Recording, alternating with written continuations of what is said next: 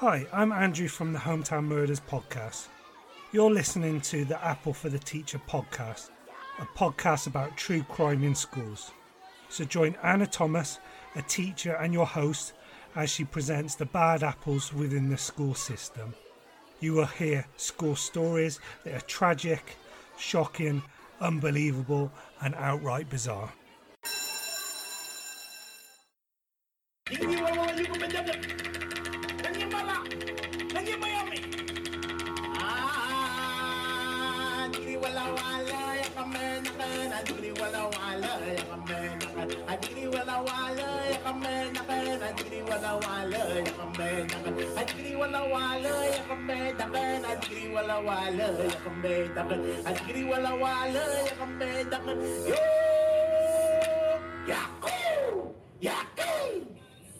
Jingery, welcome.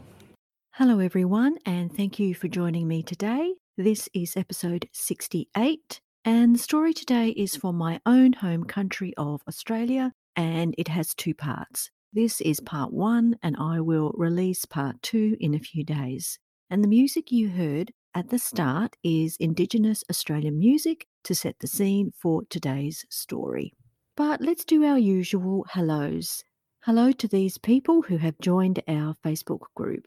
Hello to Robert Brown, Seth Patterson, Melissa Quinn, Maria Chechak, Tracy Christie, Nanette Venter, and this last one, I'm not too sure how to say it, but I think it might be Mew Mew Woo, so hopefully I said that correct.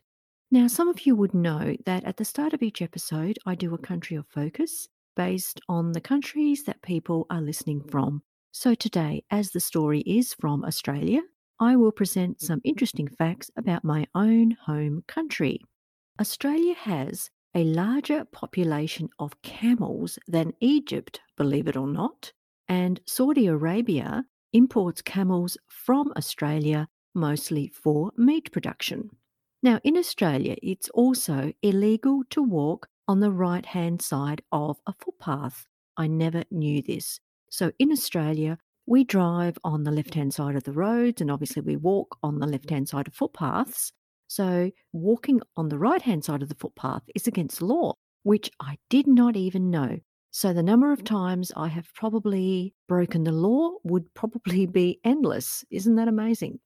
Now, each year, the city of Brisbane, where I am, hosts the World Championships of Cockroach Racing.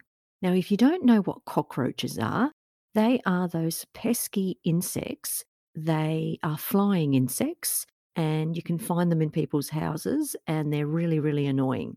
Anyway, so Brisbane has the World Championship of Cockroach Racing. As the story goes, the Story Bridge Hotel cockroach races were started when two punters sat in the bar arguing over which suburb had the biggest and fastest cockroaches. So they decided to race some roaches the next day, and history was made. The races have now been held at the Story Bridge Hotel for 38 years. Entry is $5 per race to bring your own cockroach, or you can buy a cockroach for an additional $5. The race starts when the steward lifts the gate. The first lucky cockroach across the line is the winner. Flying will not be tolerated, and entrants thought to have gained an unfair airborne advantage will be disqualified. And trophies are awarded to first, second, and third place. Now, just some other facts about these insects. They have been around since the time of dinosaurs. They can live for almost a month without food, and they can live about 2 weeks without water. Some female cockroaches only mate once and stay pregnant for life. Oh my goodness, poor girls. A cockroach can live for up to 1 week without its head. Yes, that's correct. Cockroaches can also hold their breath for up to 40 minutes, and they can run an amazing 3 miles an hour. Wow. All right, that's enough about cockroaches. Now, for this very last fact, This incident happened 50 years ago in 1967. The Australian Prime Minister at the time was a man named Harold Holt. He went to a beach for a swim and then completely disappeared, and he was never seen again. So, of course, conspiracy theories started, such as that he was a Chinese spy and a Chinese submarine picked him up, and then he lived in China for the rest of his life. Then there was the theory that the CIA assassinated him because America thought Australia would pull out of the Vietnam War. And lastly, there was the theory that he faked his death and moved to Switzerland with his lover. Okay, so which of those theories do you believe? So let's preview the story today. It's called Stolen. The children were taken from their homes. Why? This story today is one that I've been wanting to tell for a while, as it describes a very sad chapter in the history of my own country, Australia. Australia is only about 240 years old, but of course, this refers to the history of white settlement in Australia, as the Indigenous peoples of Australia have inhabited the continent for at least 60,000 years. We will start with some information about Indigenous Australians, as this is the subject matter of this episode. It will give you a more thorough understanding of the story. Indigenous Australians are the First Nations people, and it has been confirmed through archaeological evidence that they are the oldest continuous civilization on Earth, dating back more than 60,000 years. They migrated out of Africa across India and Asia before reaching Australia. They comprise of two distinct groups, the Aboriginals and the Torres Strait Islanders.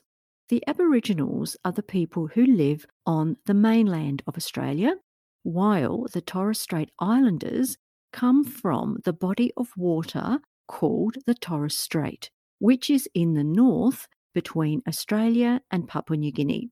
There are more than 200 islands in this area, and the people who inhabit the area are called the Torres Strait Islanders. Indigenous Australians are a diverse group made up of over 500 different cultural groups.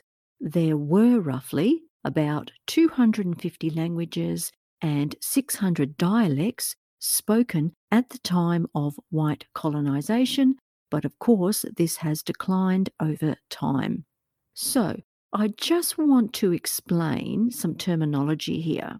The word Aborigine is generally perceived as insensitive because it has racist connotations from Australia's colonial past and lumps people with diverse backgrounds into a single group. Therefore, the correct terminology to use would be Aboriginal person, Aboriginal, or Torres Strait Islander. So this is the terminology that you're going to hear throughout this story. Now, it's also a common misconception that Aboriginal people live in the outback. However, about a third live in the major cities of Australia and only 20% live in the remote areas. So, after living in Australia for thousands of years, the Indigenous people then saw the arrival of the British in 1788, who established a colony in the location where the city of Sydney now stands, on the eastern coast of Australia. You may be familiar with this city as it has the iconic Sydney Opera House and the Sydney Harbour Bridge. The native inhabitants watched these ships arrive with these people who they described as being like ghosts. And it wasn't long until cultural differences and ignorance resulted in conflict between the new colonists and the Indigenous people. The colonists believed that the land was terra nullius, or no man's land, and therefore they set about taking possession of Indigenous land for grazing and farming. They considered that land had no significance to the Indigenous peoples as they didn't see any visible signs of farming. Both groups needed the land for survival, but had different ways in using the land and its resources. Indigenous customs respected the land as sacred, whereas the Europeans used the land for its agricultural uses. The Indigenous people had their sacred sites desecrated and their food and water sources were depleted. They hit back by killing sheep, cattle, and horses and burning crops and buildings.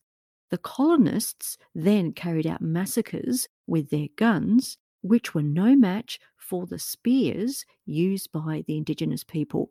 The Indigenous population declined dramatically due to these conflicts, but also due to the introduction of new diseases such as syphilis, smallpox, and influenza, which were totally unknown for thousands of years of Indigenous existence, and they were diseases that they had absolutely no resistance to.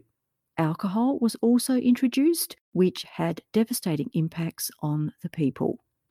After having been settled by the British for 25 years, a new governor was appointed to oversee the new colony. His name was Governor Lachlan Macquarie. Race relations at this time were not in a good place, and the colonial government then set about introducing policies that would assimilate the Indigenous people into the white culture. In 1814, Governor Macquarie established the Parramatta Native Institution, with the aim being to house and indoctrinate Aboriginal people with European customs.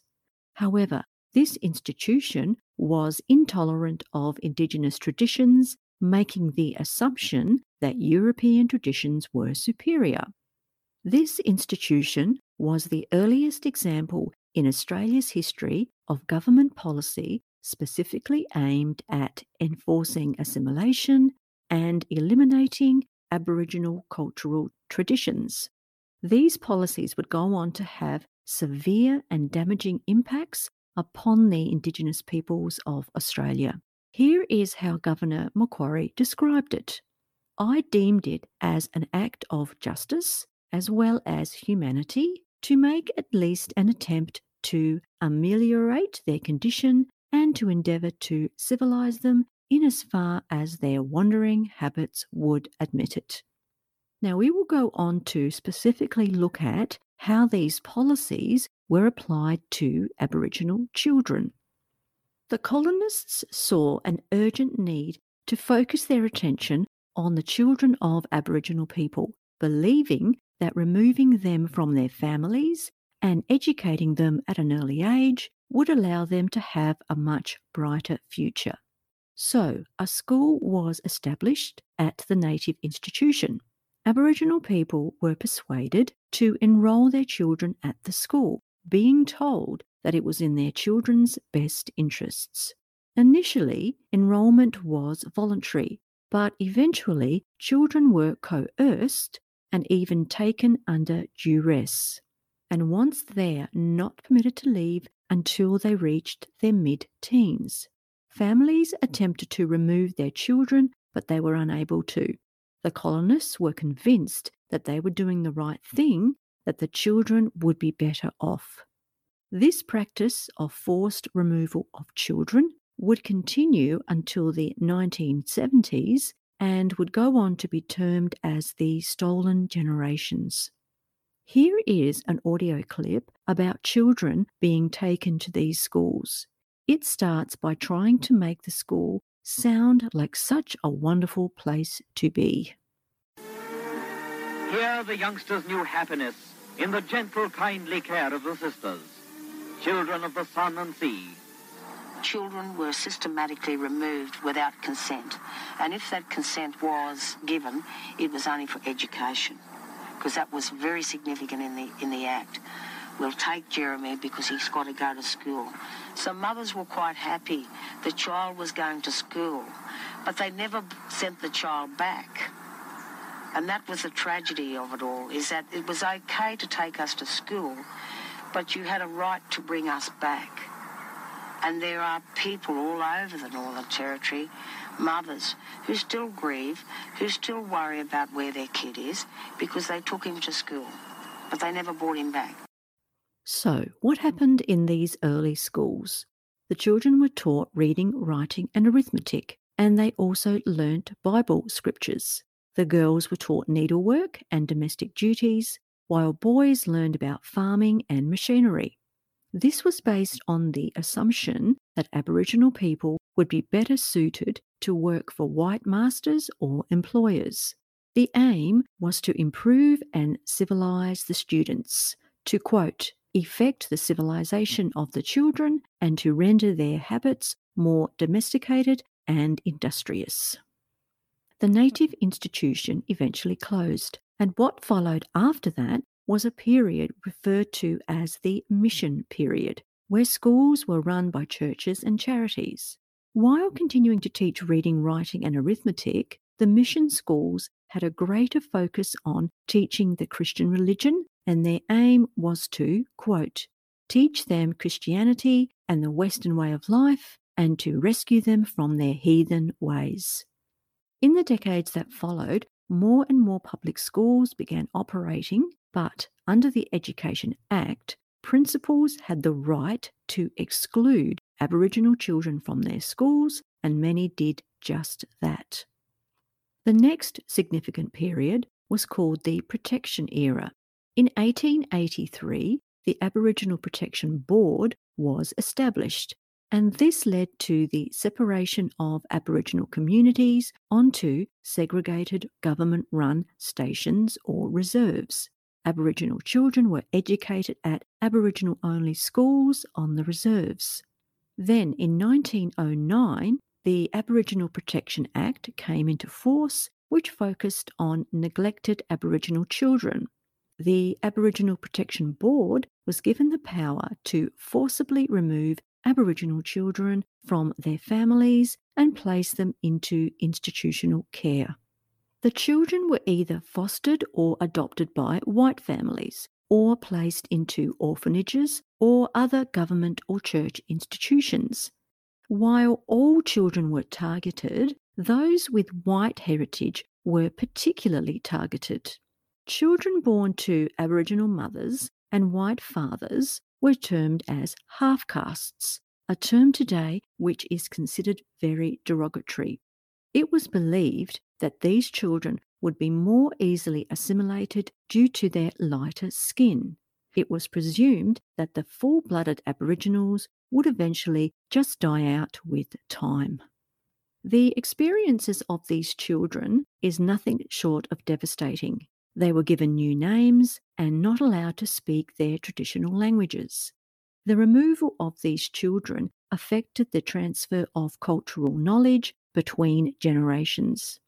They suffered extreme physical, psychological, and sexual abuse, especially those living in institutions. They were taught to be ashamed of their heritage, and many were told their families had deliberately given them up or that their parents had died. Some children were not even aware of their Aboriginal heritage, as it was deliberately kept from them. They were also separated from brothers and sisters, and due to moving to multiple homes and families, it made it difficult for them to find their families when they grew up. The children received little education, going on to be employed on stations as farm labourers or domestic servants.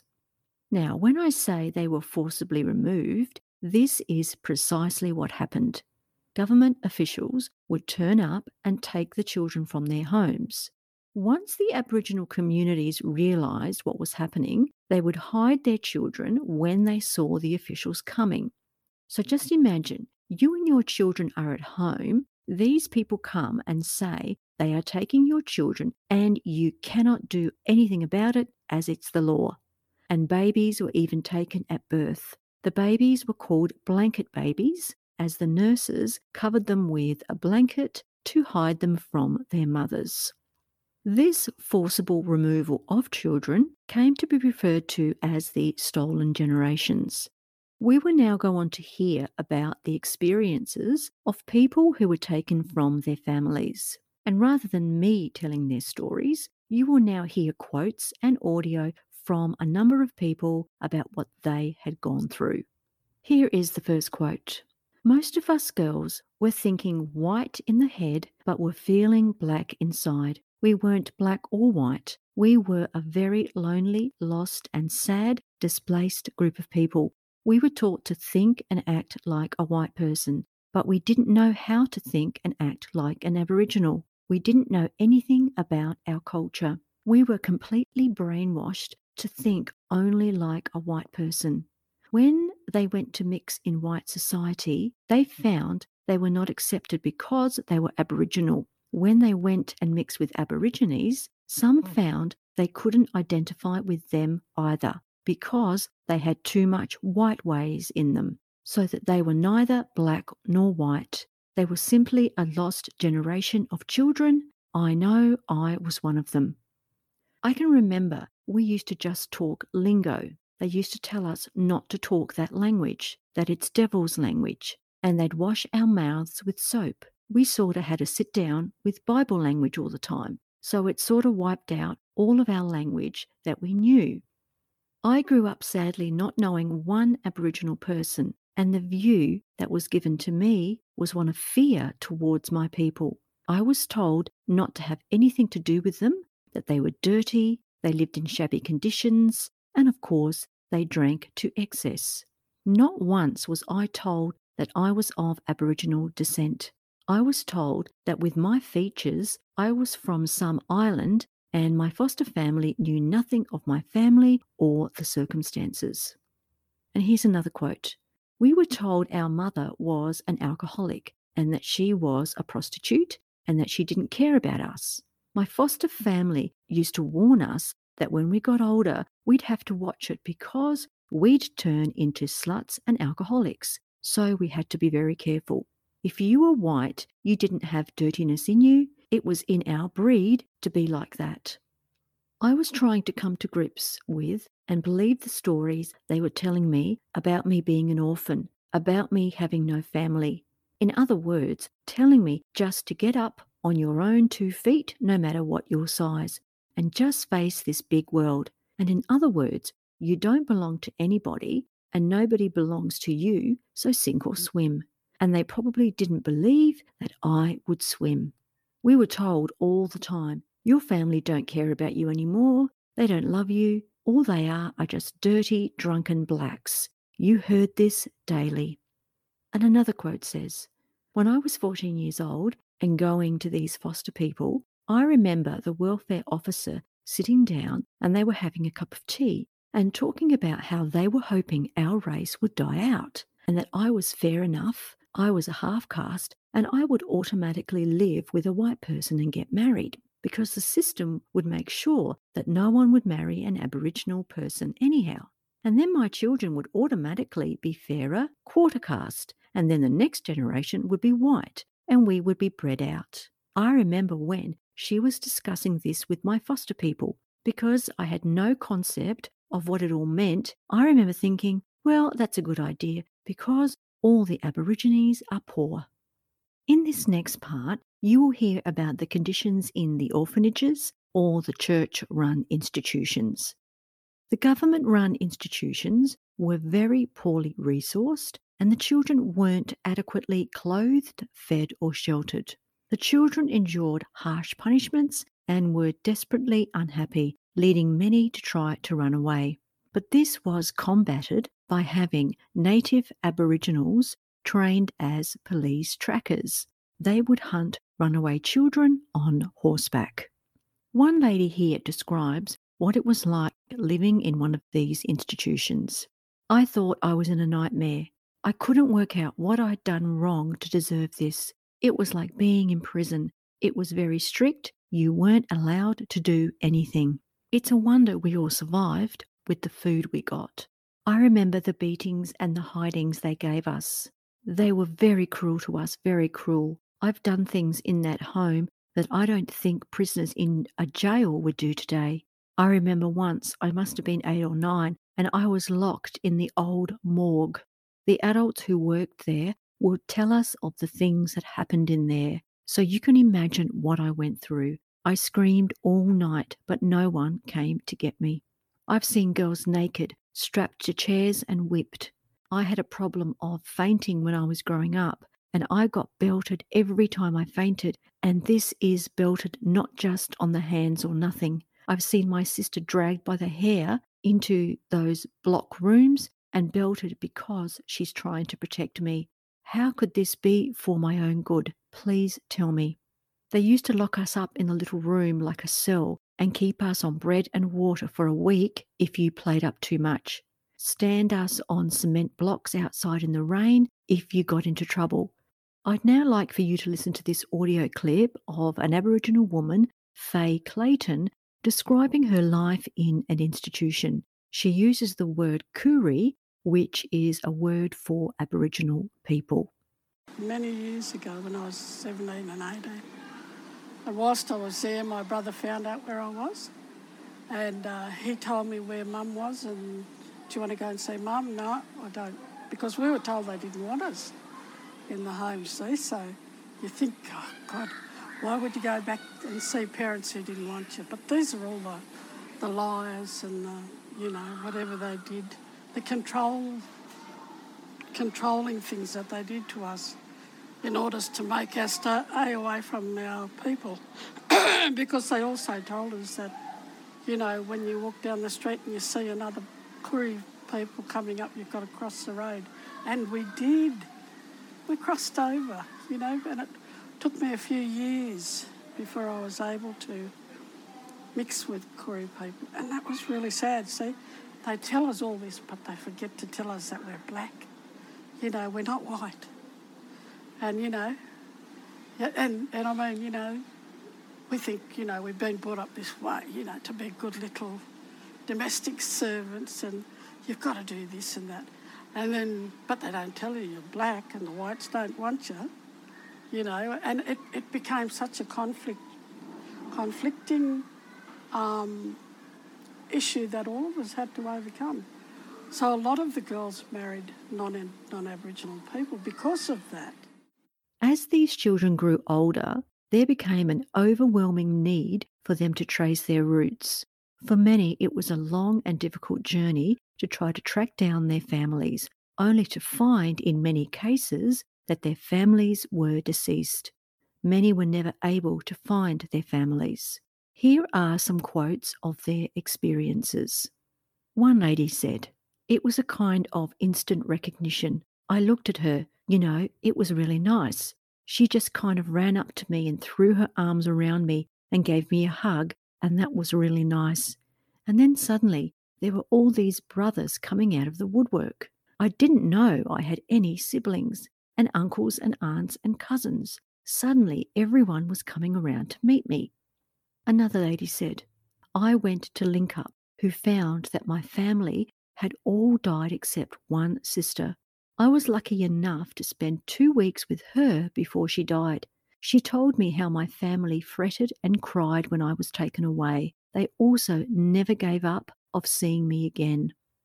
Another lady said, "I've received a lot of hostility from other Aboriginal people. They're my own relatives and they really hurt me because they have a go at me and say that I don't even know my own relatives and that I should, that I've got nothing in common with them. The damage is all done and I can't seem to get close to any of them." Here is what another lady said. "I had no idea, like I didn't mix with Aboriginal people at all. I had, and I've admitted this in public before, that I was racist towards Indigenous people. I learnt my prejudices from newspapers, the television and from radio. And while my adoptive parents didn't go around criticising Aboriginal people in front of me, there was certainly no positive comments about Aboriginal people. I could have at least had another language and been able to communicate with these people. I go there today and I have to communicate in English or use an interpreter. They're like my family. They're closer than my family that I've got, and I can't even talk to them. And I really would like to be a part of that community and to work with them, but I find it very difficult. They accept me because of our blood link and things, but I am not as good an asset to them as I would have been if I had maintained all that other stuff. And here is another lady talking about when she met her siblings. I met my natural siblings at my mother's funeral, but there was too much water under the bridge, 20 years for us to have a real relationship. The biological ties were there, but that wasn't enough. We all tried to make a go of it, but it just didn't work. I suppose Aboriginal people can get their land back, but they cannot get their family back. We are still strangers, even though we have tried to reunite. We have barriers between us created by something other than us. Being taken like we were gave us all a sense of mistrust and insecurity. And here is another lady recalling her experience. I was in one of the cottages in a juvenile detention centre, and they called me up to the head office and they said, "Your mother's gonna come and visit you this weekend." And I said, "Who?" And they said, "Your mother." And I said, "Oh, yeah, me mum from Greensborough, my foster mother." They said, No, your real mother." That just tossed me completely. I thought that she, my foster mother, was my real mother, because I didn't know I was Koori then. I didn't know that I was a black fella. I just thought I was something different, just dark, tanned or something. I didn't know. And the day came. She walked down. I was at school and I saw them, me mum and me stepfather. I saw them walking down and I've looked over and then they called me over, and sat down and we talked. I remember I freaked out a little bit. I didn't know what to say, what to do. Here's another experience. They have these big meetings about stolen generations. We want these children back. And when you're there on their doorstep, they're saying, "Piss off because you can't prove you're black." The other rejection came, of course, from other Aboriginal people in the community. They called us whitewashed, coconuts, and things like that. Also, Johnny-come-latelys. You then had to justify your identity or try and find a place amongst all that. When people use the word coconut in front of me, I go right off the planet because there are some of us that had no choice of being one, and other things too, like you don't talk like a Koori, you don't dress like a Koori. And they also said people aren't going to like you because you're too educated. People aren't going to like you because you're too up front. Okay, so that now brings us to the end of this first part, and I will release part 2 in a few days so that you don't have to wait for too long. And to end this episode, I will leave you with this quote from Malcolm X. "Education is the passport to the future, for tomorrow belongs to those who prepare for it today." Bye for now, and remember to be a good apple.